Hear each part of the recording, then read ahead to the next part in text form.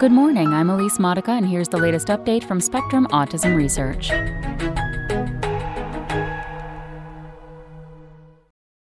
Losing Sleep: How Researchers Miss a Key Contributor to Autism by Lucia Peixoto and Annette Estes. Most people with autism, up to 86%, have trouble sleeping. Their sleep problems often include the hallmarks of insomnia, difficulty falling asleep, waking up multiple times during the night, and getting less sleep than average. Animal models of autism display these same signs, suggesting that sleep problems may arise from fundamental mechanisms conserved across species. But scientists do not yet know what these mechanisms are, much less why insomnia is so prevalent in autistic people. Autism researchers and clinicians commonly refer to insomnia as a comorbidity, meaning that it only accompanies autism. However, we suggest that doctors and scientists may need to consider it as an integral part of the condition and begin to study sleep in more rigorous ways, for instance, using technology in place of surveys and questionnaires.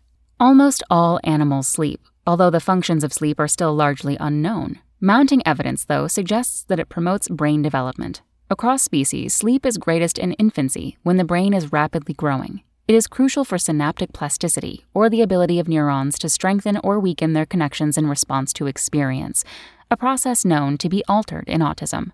During critical periods of development, sleep loss can disrupt plasticity, such as the brain wiring changes that establish binocular vision in infants. Early sleep disruption also impairs social bonding in animals. Given this evidence, it is reasonable to assume that disrupted sleep in early life may lead to atypical development. We propose that abnormal sleep is a key contributor to autism. If this is true, one would expect autistic people's sleep problems to be present from an early age and predict the severity of autism traits.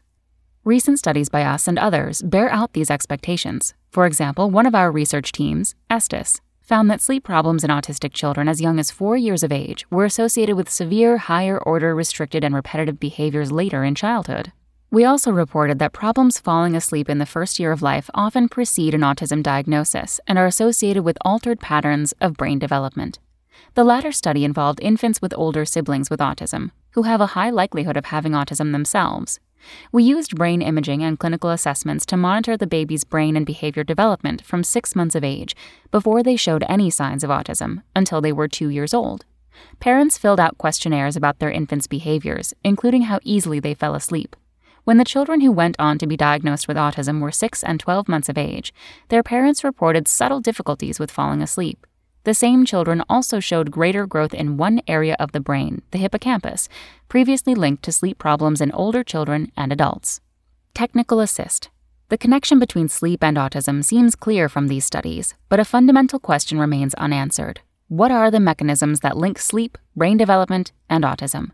To begin to answer this question, researchers need to fundamentally change how they study sleep and autism.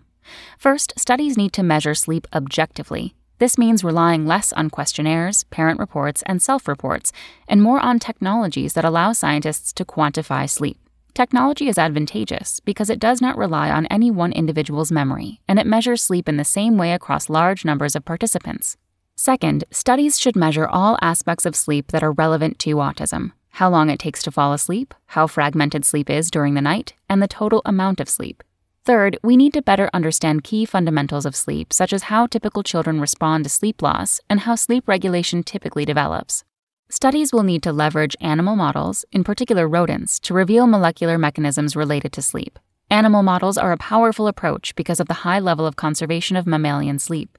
Last, studies need to take into account developmental processes, as it is clear that sleep problems may precede the autism diagnosis.